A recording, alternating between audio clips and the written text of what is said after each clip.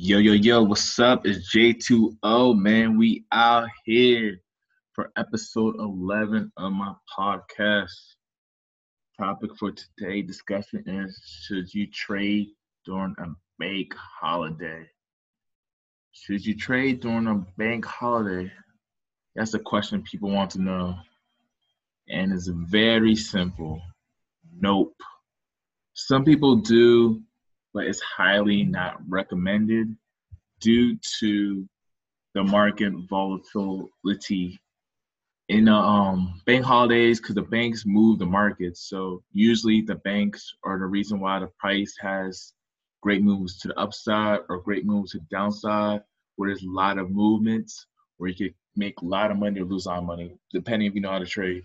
But when the banks are in the market, they basically control the price and create a lot of movements that make a lot of investors happy.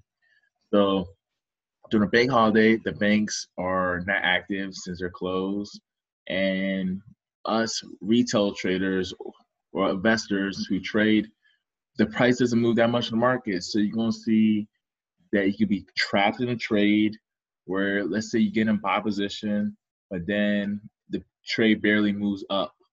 It may take like an hour for it to make some movement, that is decent, or it just starts to consolidate and come back down or keep ranging up and down, up and down.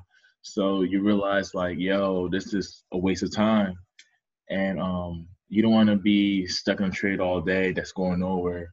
So that's why it's not best to trade during times like holidays, because usually banks are closed and there's nothing crazy happening.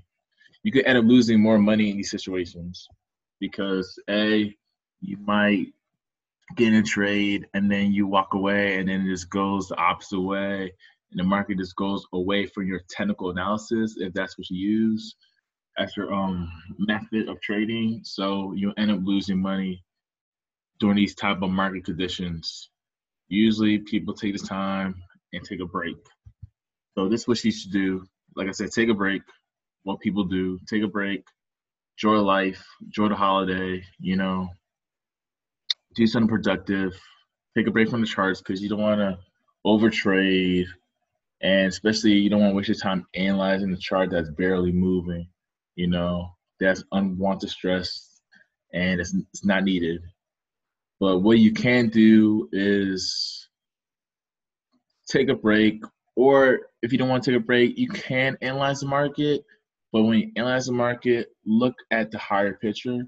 Maybe plan for the next day or the next week. If you trade higher time frames, you should look for opportunity to swing trade to see if this is a good time to get in for like a buy for a couple of days or a sell for a couple of days, and think about what entries, targets you're trying to look for to get in on the trade to see the overall direction. So I guess moments like this, you should take time to look at the bigger picture of the market, decide if you want to potentially get into a swing opportunity. But at the current market conditions, probably not ideal because your trade probably won't go anywhere for real. Or you could take time to like understand cryptocurrencies, or take time to research certain pairs that you focus on and trying to get more of an understanding of your strategy during this time period.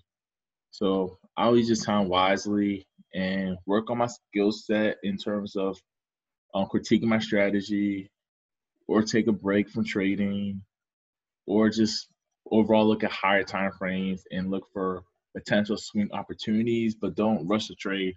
Don't just trade just to trade. Trade with a plan. If you don't plan, then you plan to fail. So understand your risks, and understand your risk will make you better than like 90% of traders who don't understand that concept. So if you understand your risks and work on your entries, you should be profitable. And all I gotta say is you can follow me on social media. You can like, subscribe on my YouTube channel, and you already know we is out here.